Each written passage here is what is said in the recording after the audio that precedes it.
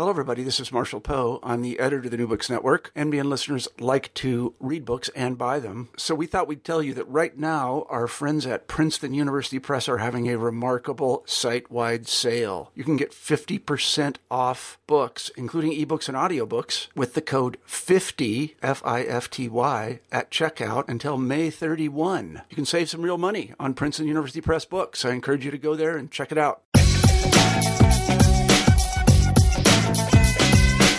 Hello, everybody, and welcome back to the New Books Network. I'm Siobhan Mukherjee, the host of New Books in Law. Today we'll be talking to Professor Robert P. Burns about his new work, Kafka's Law, The Trial in American Criminal Justice. Professor Burns is a professor of law at Northwestern University School of Law. Professor Burns, welcome to the show. It's good to be here. I wonder if you'd begin the interview by saying a few words about yourself, where you were born, where you went to school, and how you became attracted to studying criminal justice and legal literature. Okay, I grew up in New York City, actually, in the neighborhood at the top end of Manhattan Island, Inwood, part of Washington Heights. I went to Fordham College and then went to law school at the University of Chicago Law School and got a PhD in the humanities, mainly philosophy of law, at the University of Chicago. Then I started working as a lawyer in Chicago. Okay, great. Could you tell us now how you came to write your current work, Kafka's Law? Yeah, I suppose I should say that my legal practice in Chicago, I started out doing largely civil rights law and welfare law with the local legal aid organization here in Chicago. And then I went to to Northwestern University, and I worked in their legal clinic. And in that capacity, I did a lot of criminal law. I represented criminal defendants in the criminal court and in post-conviction habeas cases, and did that a large part of my practice for about 15 years. So I got interested in the actual workings of the criminal justice system from the inside because I was working as a criminal defense lawyer here in Chicago during that time. I had been interested in studying that, and I did at the University of Chicago. Great professor there, Norval Morris, very well known as a criminologist. Hans Zeisel was also there. So I had some academic background in that area, but really came to be engaged with it in my experience as a criminal defense lawyer. And this particular book, it was there was a bit of serendipity in it. I had written a couple of other books about the American trial. One was called The Theory of the Trial, and another one called The Death of the American Trial, which was about the disappearance or vanishing of the trial. And so I thought I should pick up Kafka's classic work on the trial, and did that. And at the same time, just by happenstance, I was asked to give a seminar to the Illinois state judges, and a topic that we came upon as the topic for that seminar, and there were hundreds of Illinois state judges, was Kafka's The Trial. There was in Chicago at that time. Well, in Chicago at that time a little group, a troupe that was performing a dramatized version of Kafka's The Trial. So I got in touch with them, and we put on a dramatized version of the trial before all the judges, and I sort of created the commentary for that session for the Illinois judges. So as I did that, I was drawn more and more into the world of Franz Kafka. And there's, by the way, I should probably mention, there's a classic Orson Welles film of the trial, and he takes a lot of liberties with the text, but you do get some sense of the power of the novel from Orson Welles' version of it in the theater. He himself, Orson Welles, plays the part of Hold the lawyer. We'll talk about him, I guess, in a few minutes. But it's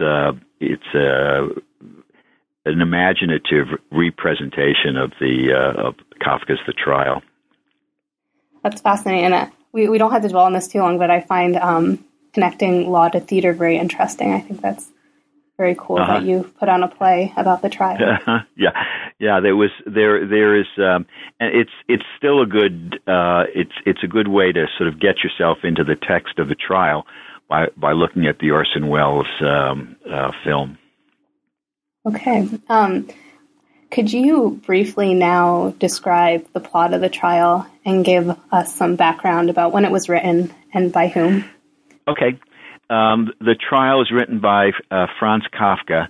Franz Kafka is one of the great literary geniuses of the 20th century. He wrote in German. He was educated in German schools, although he himself came from a Jewish background. His father rose up in the Jewish peasantry in Central Europe, in Bohemia near Prague. His father became a storekeeper, and then Franz Kafka, the young Kafka, went to study law, and he was born in 1883. He received a doctorate in law at the local university in Prague, and was sort of active in literary circles. He wrote just a few short stories actually that were published during his lifetime. And he went to work for what was called the Workers' Accident Insurance Corporation after he got his doctorate in law. And that was a quasi-government or semi-government organization that had characteristics of our own Social Security Administration and OSHA, the Occupational Safety and Health Administration. So they both paid out benefits to injured workers. During this time, there was factories and industry were being built in Central Europe for the first time, and those, as in the United States, those new factories had very few safety precautions in them. Many workers were injured in the course of doing industrial work there in the new factories in Central Europe, and one of the functions of that organization that Kafka worked in, and he worked there for about 14 years, a very, very well-regarded employee. His bosses refused to allow him to be drafted into the First World War because they said he was just too indispensable as a lawyer for that organization. So the organization paid out benefits to disabled employees, but also like our OSHA, they engaged in some degree of regulation of the workplaces so as to try to make the workplaces safer than they would otherwise be. And he did that work for a long time, wrote lots of memos on a policy level, adjudicated some of the individual cases. And in that world, he really did come to know what the world of the law was like and also what the world of bureaucracy was like. So he understood bureaucracy from the inside in his function of working for a quasi-bureaucratic organization. He wrote The Trial just as the First World War was beginning in 1914 to 1915. And the Trial, together with, was never published in his lifetime, and nor were either of his other two novels. They were left incomplete at his death. He died of tuberculosis in 1924, and at a very early age. And those manuscripts were edited into the form we have them now by his friend Max Brod, who was a friend and literary associate of his. So they were never published in his lifetime, and just before his death, he left what might have been a half-hearted request that the manuscripts be destroyed after he died. So they weren't really meant for publication in any kind of a specific way. W.H. Auden, the great poet, said that Kafka was to his century much like Dante was to his, or Shakespeare was to his.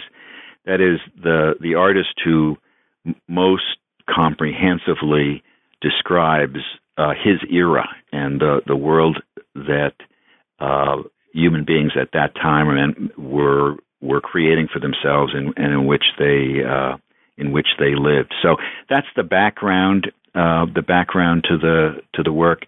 It's often been said that none of these novels, and especially the Trial, is the manuscript that looks most like a novel. It has a beginning, middle, and end.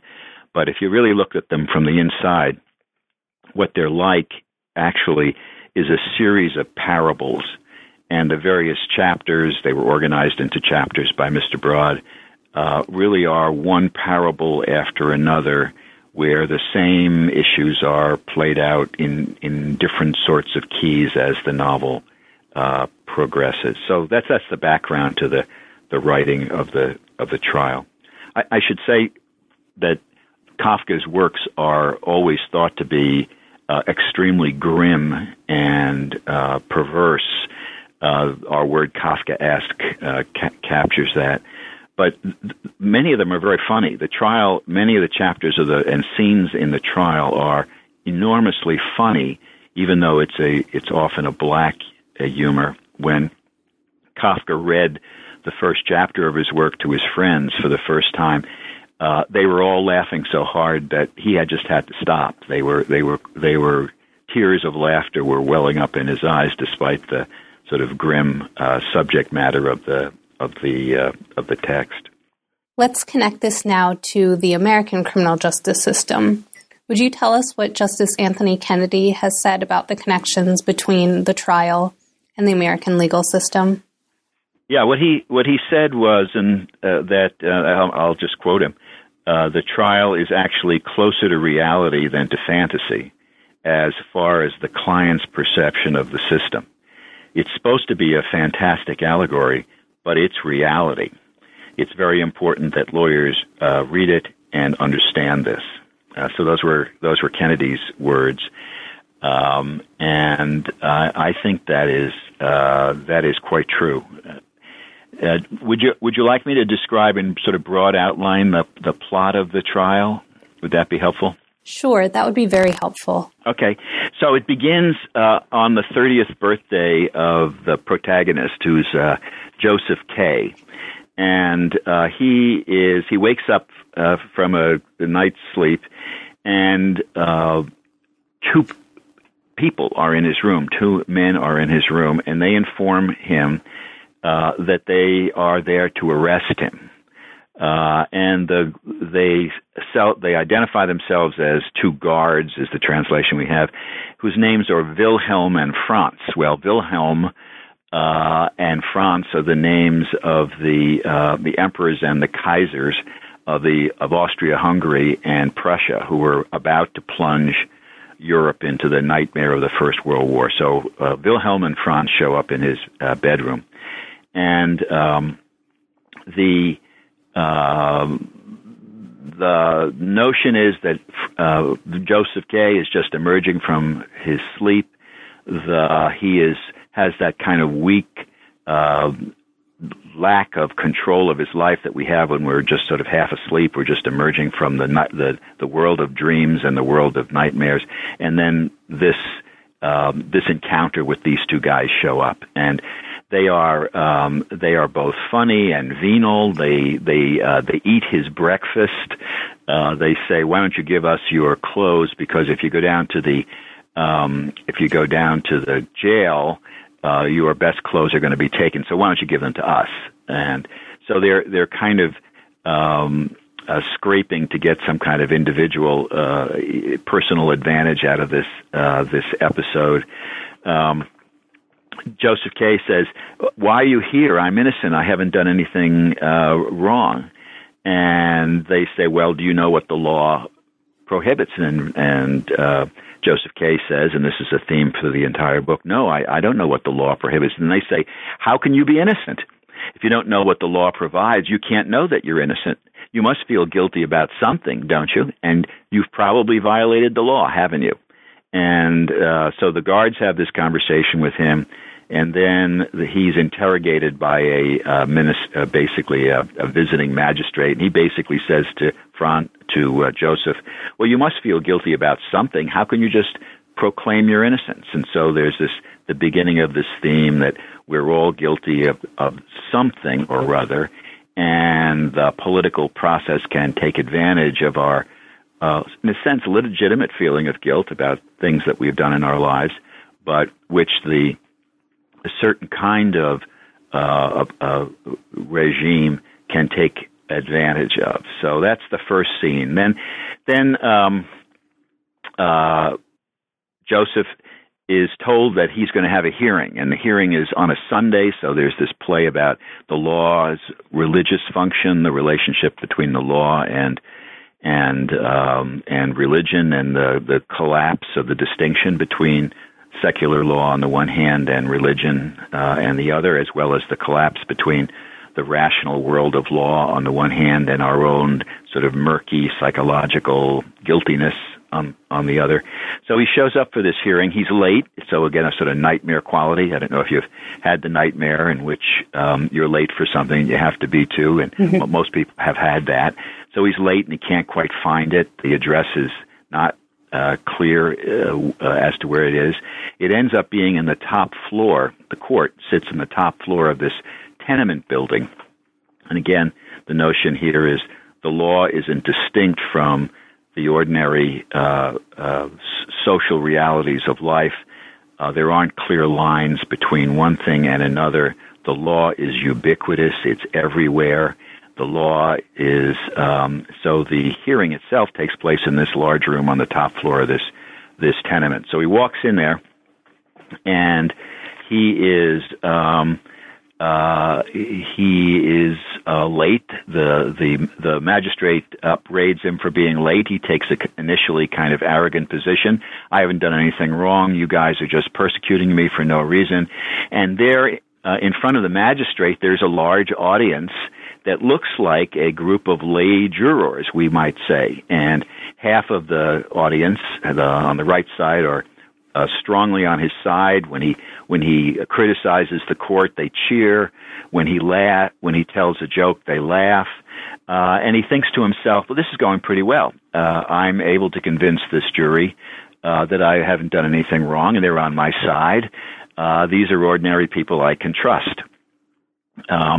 And then he goes down into the well. There's an event that takes place that draws him down into the well of the courtroom where the jury is. And this is the description that Kafka gives. The faces that surrounded him, tiny black eyes darted about, cheeks drooped like those of drunken men. The long beards were stiff and scraggly, and when they pulled on them, it seemed like they were merely forming claws, not pulling beards. Beneath the beards, however, and this was the true discovery that Kay made, badges of various sizes and colors shimmered on the collars of their jackets. They all had badges, as far as he could see. They were all one group, the apparent parties on the left and the right, and as he suddenly turned, he saw the same badges on the collar of the examining magistrate. Kay is shocked, and he shouts, "You're all officials. You're the corrupt band that I was speaking about. You've crowded in here to listen and snoop, and you've formed apparent parties and had one side applaud to test me. You wanted to learn how to lead innocent men astray." So what he hopes to be a fair-minded jury trial, we might almost say, turns out to be just an event completely controlled by this officialdom, by this bureaucracy that's in the background, and the hearing ends with Joseph Kay leaving unsatisfied and more and more convinced that there is a dark organization behind his prosecution. Then there are a number of other episodes in the book. He finds his way into the offices of the law and meets some of the prosecutors of the law. And these are sort of a bureaucratic warren, one hallway leading after another. The air is stuffy. No light is allowed to get in. This is sort of the law, the inside of the law, or the prosecution. And then he's convinced that he needs to go talk to a lawyer. And he talks to a lawyer named Hold. And Hold is the character played by Orson Welles in the Orson Welles version of the trial. He gives advice to Joseph K. Basically tells him about the real world of legal practice, or the courts in the city where they are in Prague, and basically says that nothing of what appears to be the ordinary legal procedures really take place. It's all about influence. All the decisions are made behind closed doors. The legal formality is not really respected. It's done, everything is administered by an unknowable and isolated bureaucracy that can never really be influenced, or at least we don't really know that they can be influenced. Our best bet is that they can be influenced informally, but not through the ordinary legal procedures that we usually engage in. Hold's nurse is a woman named Lenny. Lenny begins to try to seduce Kay. Again, this notion of the irrationality of sexuality is an important theme in the novel. A part of the sort of organic determinism of our psychic life. So sexuality in the novel is basically another form in which we are imprisoned within this dark organic world. Lenny shows Kay some portraits of judges that she has in her room, and these are portraits done, it turns out, by a man named Titorelli, who's an artist. We'll hear about him later. And what Lenny tells Joseph K. is, your only hope is to confess. Don't try to vindicate yourself. Don't try to don't claim innocence. Your only hope is to confess, and I can only help you if you confess. So Kay leaves unhappy, and at first he was sort of dismissive of this prosecution, but he becomes increasingly concerned about it, to the point where he's obsessed with this the prosecution that he is subject to. And he starts to write a kind of vindication of himself, and he starts to write, in a sense, an autobiography. But because he doesn't know what the law is, and he doesn't know what he's accused of, his autobiography is basically designed to prove that he has never done anything wrong at all. And, of course, that's impossible. So he's engaged in this impossible process of justifying his entire life because he's not sure what aspect of his life is the basis of this prosecution. One of his clients at the bank recommends that he go talk to Titorelli, who's the artist. And Titorelli has his studio in the second to the top floor of another one of these tenements. As Joseph K. comes to visit him, he's swarmed by a group of adolescent girls. Again, this sort of sexual undertow of the novel. He's finally able to get into Titorelli's room. Titorelli is a kind of court artist. He paints paintings, flattering paintings of judges. The judges look much more powerful than they are in reality. They're bigger than they are in reality. They rise up looking angry and intimidating in his paintings. And Titorelli admits that this isn't the way they look at all, but this is the way they want to be thought of as. And on the back of the throne of one of the judges, there is a statue or carving of Justice, blindfold, holding the scale, but on the heels of the figure of Justice are wings. So the Justice is mobile.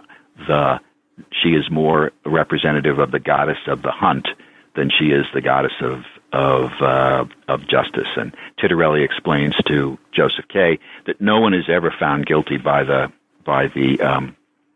court.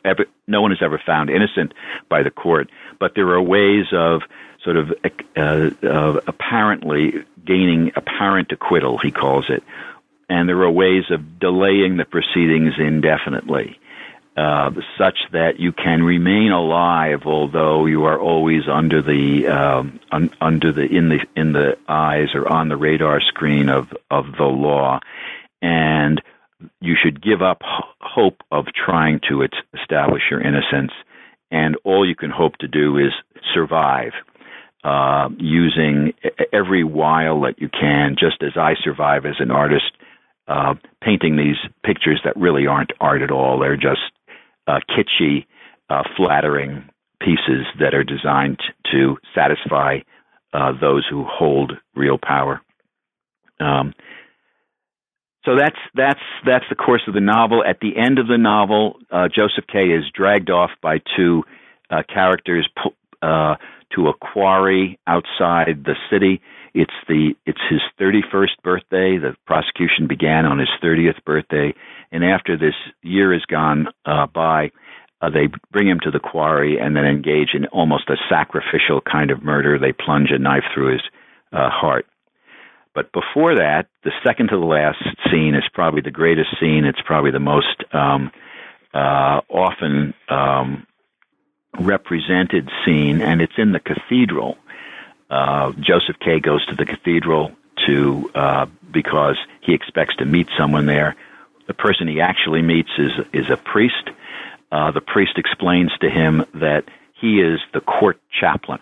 So religion is allied with the state.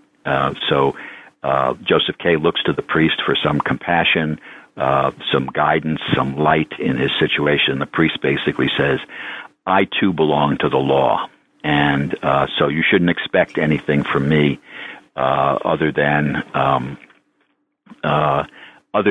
what you would expect from a functionary of the law itself. So there is no distinct salvation, if you want, in the realm of religion. And the priest tells Joseph K. a parable, which is usually called Before the Law, and most folks say that this parable is the heart of the novel, and the parable is very short.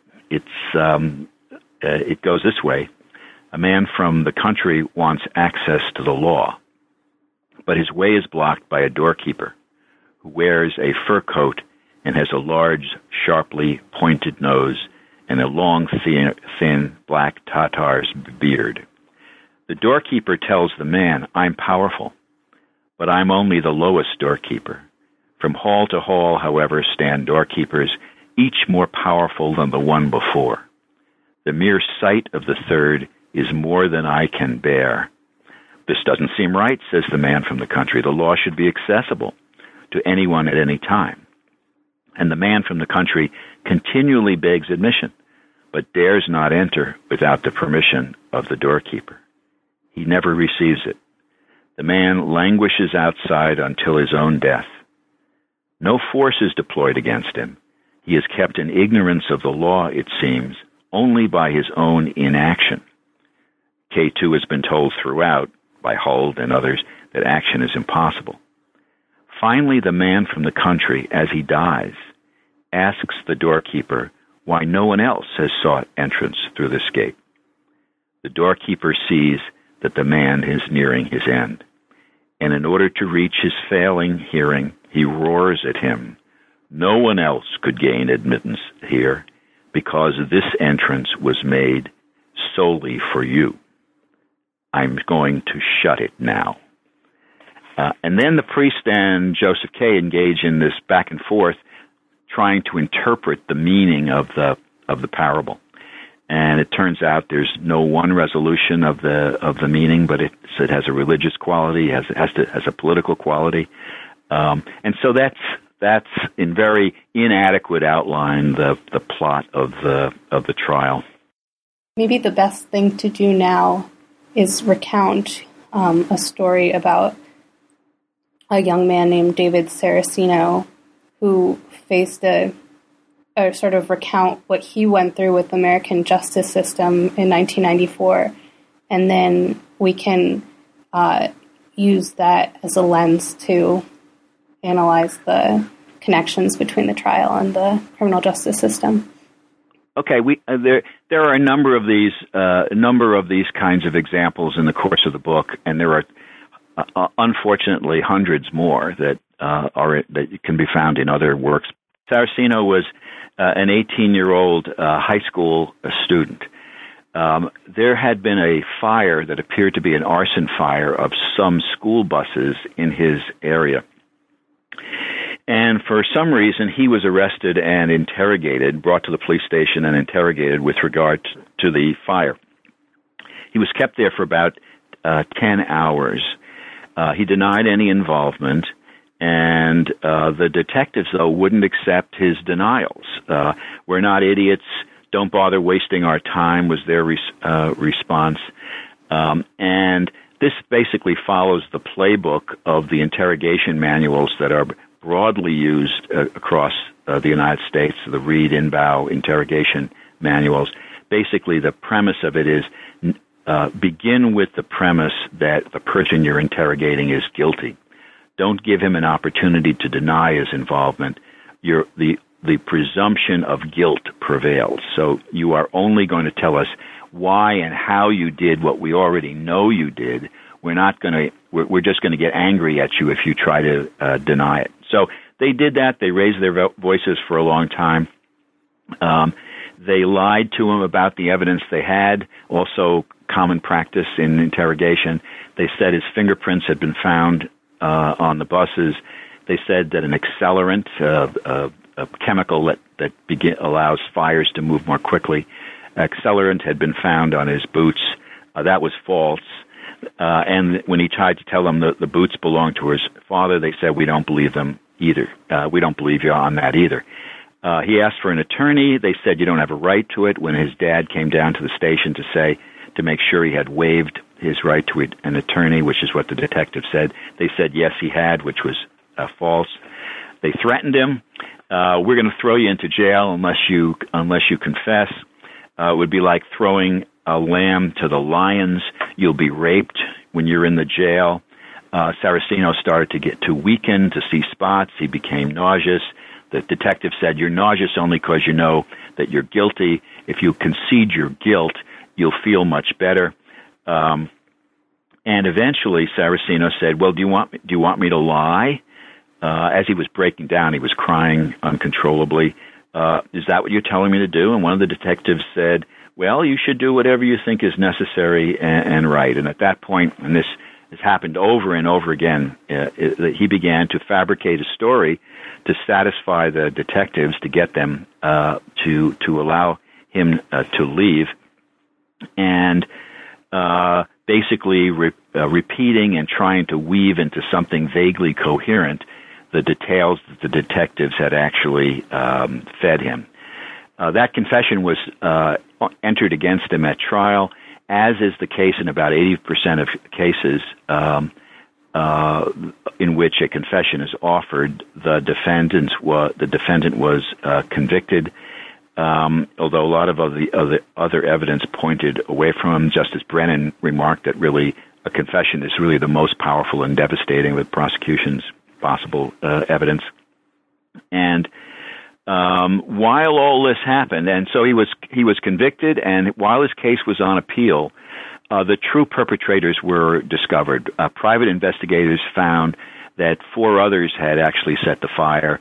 They had gotten a confession from one of them who agreed to testify against the other 2, and that information was suppressed, so that the courts and the lawyers who were prosecuting Saraceno were not aware that they had learned that there was another confession. But by this time, the statute of limitations for the bringing of the case against the others had run, and the prosecution basically continued to push and resist the Saraceno's claim of innocence. Eventually, he was when the information with regard to the other confessions came to light, his conviction was overturned. But the prosecutors threatened further prosecution of Saraceno unless he pled no contest to a lesser bus fire charge. When he refused, and this is really the most Kafkaesque aspect of this, they offered him a deal requiring him that he plead guilty to the misdemeanor of, quote, hindering prosecution by falsely confessing and receive a suspended sentence. And he took the deal because he just wanted to end this surreal prosecution, stop draining the family finances to pay for lawyers to defend him. And so what happened was he pled guilty to making a false confession, which was coerced improperly by the detectives who were interrogating him in order to end the ordeal. And why did that all happen? Because they wanted some expression of fault or guilt from Saraceno so that they could deflect the charges against themselves. And so he was convicted of a relatively minor crime because of the misconduct of the agents of the prosecution, and that's an example of a lens through which you can see some of the Kafkaesque aspects of the American criminal justice system.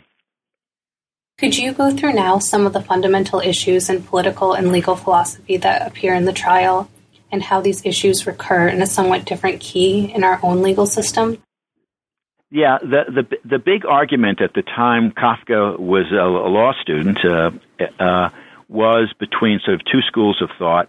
One was a sort of positivist school of thought that said the law should be clear and the rules should be sharp-edged and positivistic, that is, the judge should apply the law as written and should not go beyond the law that's written. So a kind of bureaucratic, what we would call mechanical jurisprudence on the one hand, and there were those who supported that understanding of the law.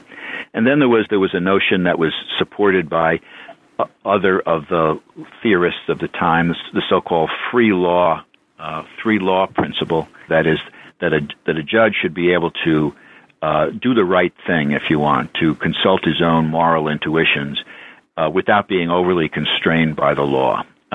And we have a similar kind of argument that takes place today that supports between those who support what Justice Scalia calls the rule of law as a law of rules that support the benefits of the criminal law, especially being clear and predetermined and applied in a fairly mechanical way on the one hand, and those who support a set of procedures by which ordinary moral intuitions can be more relevant to especially criminal law determinations. And often that involves relying on the jury, which changes the whole picture. Now, what occurred in Germany and in Austria was that the notion of free law was made ideological by the judges on the courts under National Socialism. Those were the old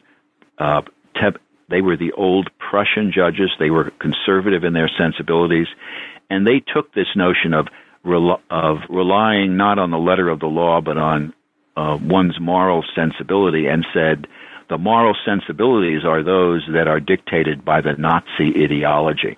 And so the sort of free law or discretionary theories were invoked after the rise of Hitler to justify the use of the criminal law for ideological purposes and for to execute basically Jews and anyone else who was viewed to be a wrong-thinking person in that they did not embrace the fundamental principles of National Socialism. So that's what gave that's how that free law discretionary principle came to be distorted in the Nazi era. And to anticipate where we can take a step back, but to anticipate what my final argument in the book is our reliance on the jury trial gives us a path through that contrast between a mechanical jurisprudence on the one hand and a potentially bureaucratic and ideological application of mechanical application of pre-existent laws on the other, because the jury is not likely to be an ideological agent. They are laymen. There are 12 of them. They can rely on their moral intuitions in the sense that the free law notion hoped to advance without the expectation that they are adherents of a single ideology. So you're going to get a full elevation of common sense judgment that softens and renders the law more subtle and refined and more consistent with life world moral values. And that's an opportunity that Kafka's world did not have, because the jury had been abolished in Austria-Hungary in the late 19th century. It was abolished in Germany in the 1940s. And so what the jury does is protects us against the making that kind of intuitive moral judgment that an important aspect of the application of the criminal law. It makes it it is a path that we have that they could not follow, that Kafka didn't know, and that was not available in Central Europe.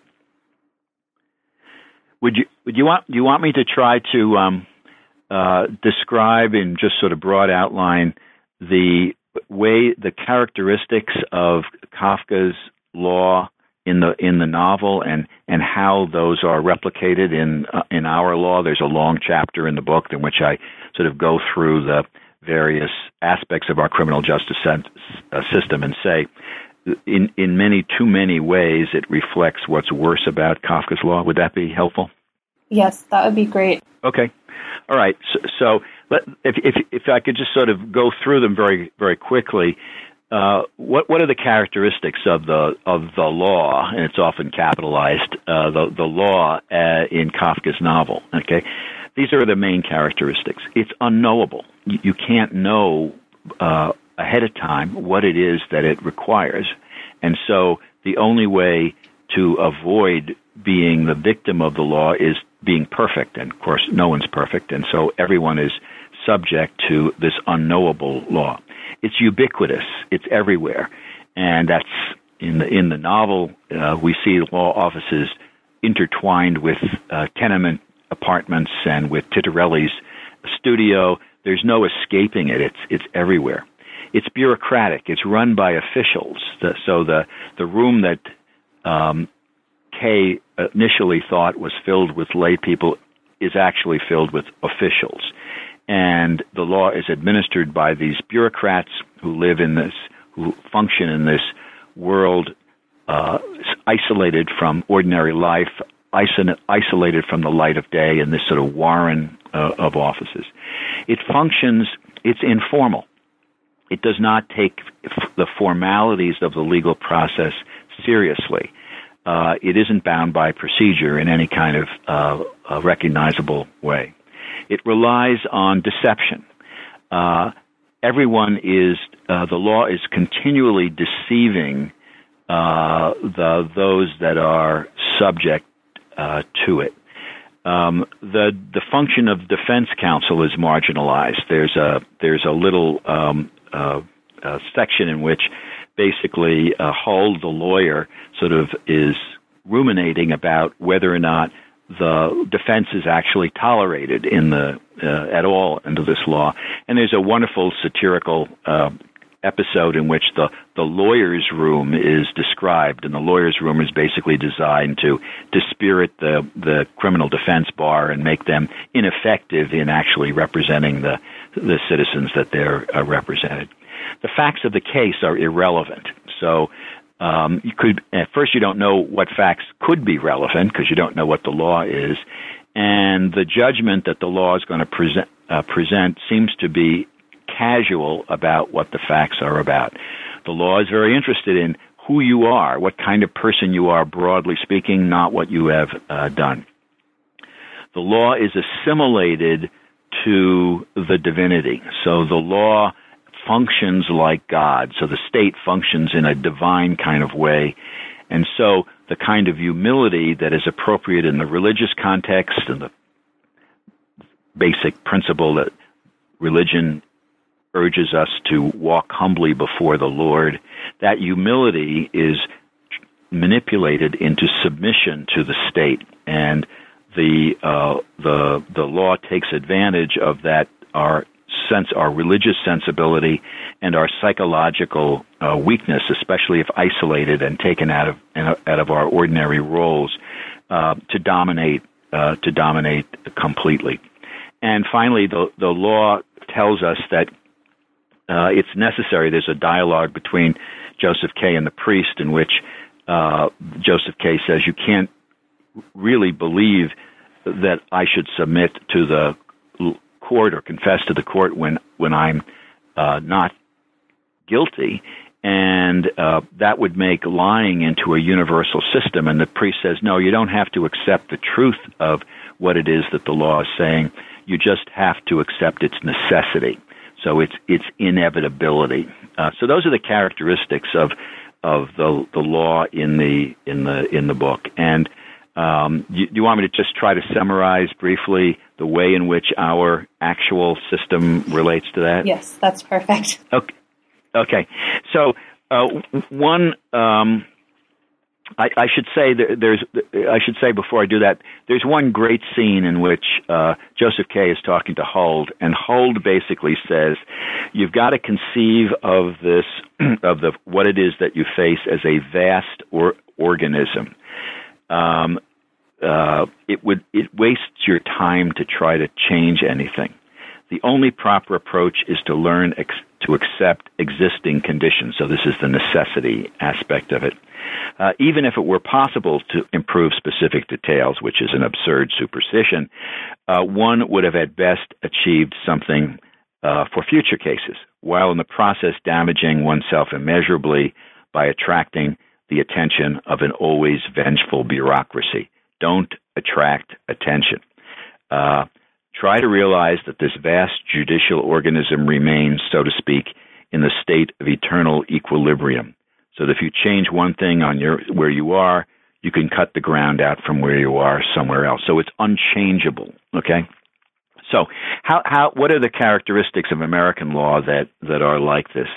I argue that large swaths of American law, both substance and procedure, are truly unknowable. That is, they are suffused with so much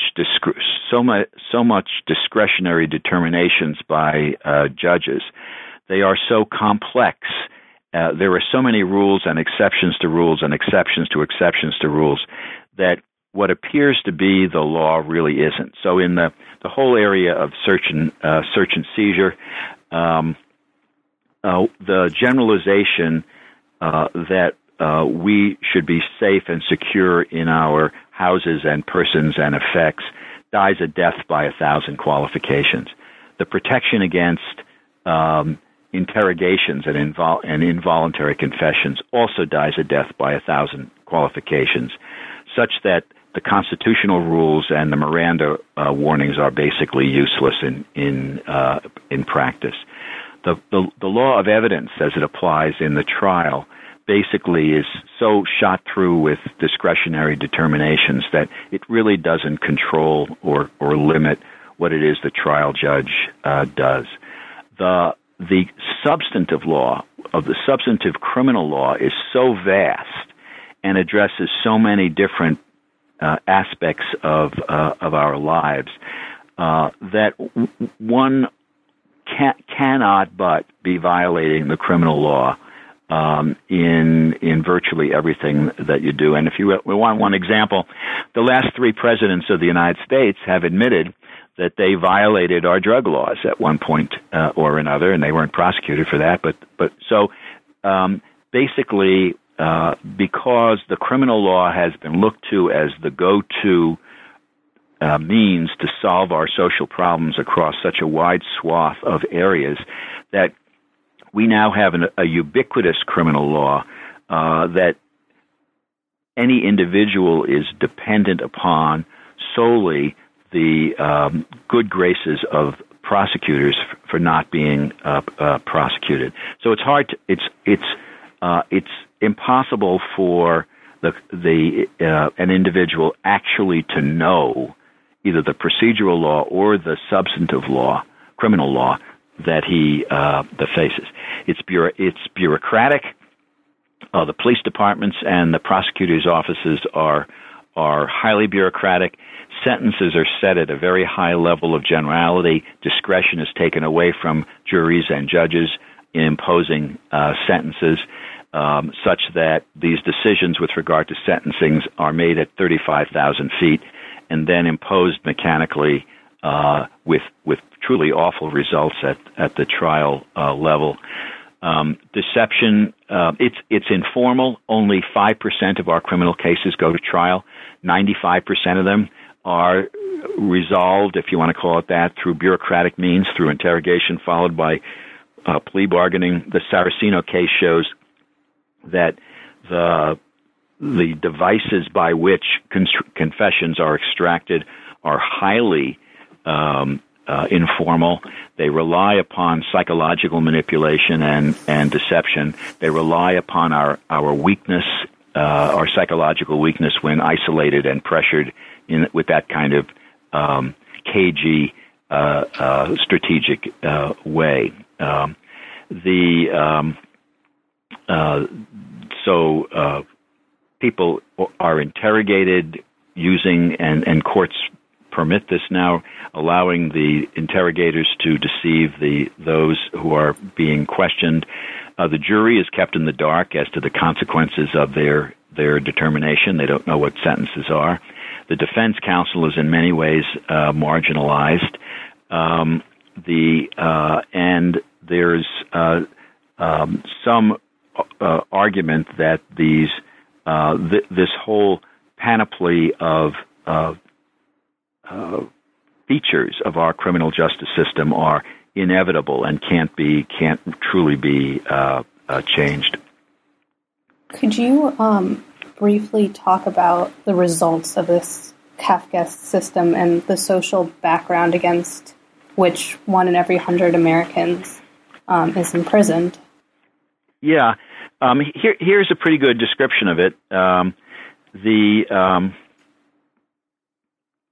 practice of what's happened since the late 70s is a practice of controlling crime, doing justice, have had to adapt to an increasingly insecure economy that marginalizes substantial sections of the population, to a hedonistic consumer culture that combines extensive personal freedom with relaxed social control, to a pluralistic moral order that struggles to create trust relationship between strangers who have little in common, to a sovereign state that is increasingly incapable of regulating a society of individuated citizens and differentiated social groups, and to chronically high crime rates that coexist with low levels of family cohesion and community solidarity.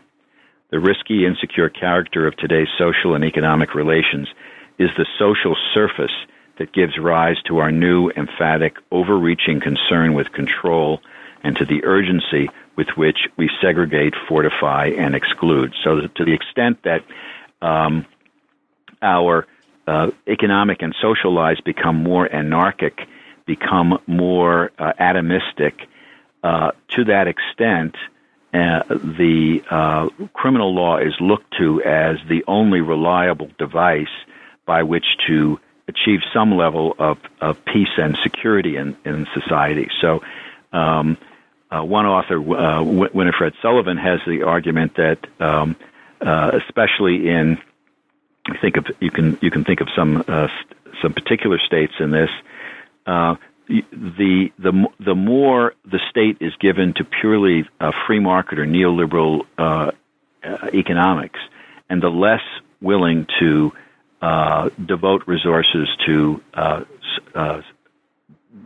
social services and to maintaining a labor force that whose salaries are not dictated solely by the free market. In those states, you have the most severe likelihood of a very harsh criminal justice system. You're more likely to have the death penalty. You're going to have a higher incarceration rate because that kind of economic and social acid that destroys the ties that individuals have to the community and the security those individuals have in being able to live a decent life. The social peace can be maintained, or so it's perceived, only through an especially harsh criminal justice system. And our economic system has something to do with that, and our religious tradition has something to do with that as well. Okay. Now, could you offer us some antidotes to in the American, or some resources we have in the American criminal procedures tradition? Yeah. Some of my reviewers, by the way, thought that the last part of the book, which offers some hope, was not as convincing as the part of the book that describes how dark our situation is. But I think it's important not just to end on a dark note. I think it's regardless of the likelihood of the countermeasures that we may have being successful. It's important to make those efforts. There are aspects of our tradition that were unavailable in Central Europe and unavailable to Kafka. One, as I said, is the institution of the jury. There, you can bring a non-ideological common sense to bear in the area of the criminal justice system. That was much more the case in the early 20th century and late 19th century, before we began this politicized, bureaucratized expansion of the criminal justice system as we have it. So that's a resource that was unavailable to Kafka. In order to realize it, though, we have to have other, what one writer calls spaces of freedom, open up more opportunities for that institution to function. So 95% of our cases should not be resolved by interrogation followed by plea bargaining.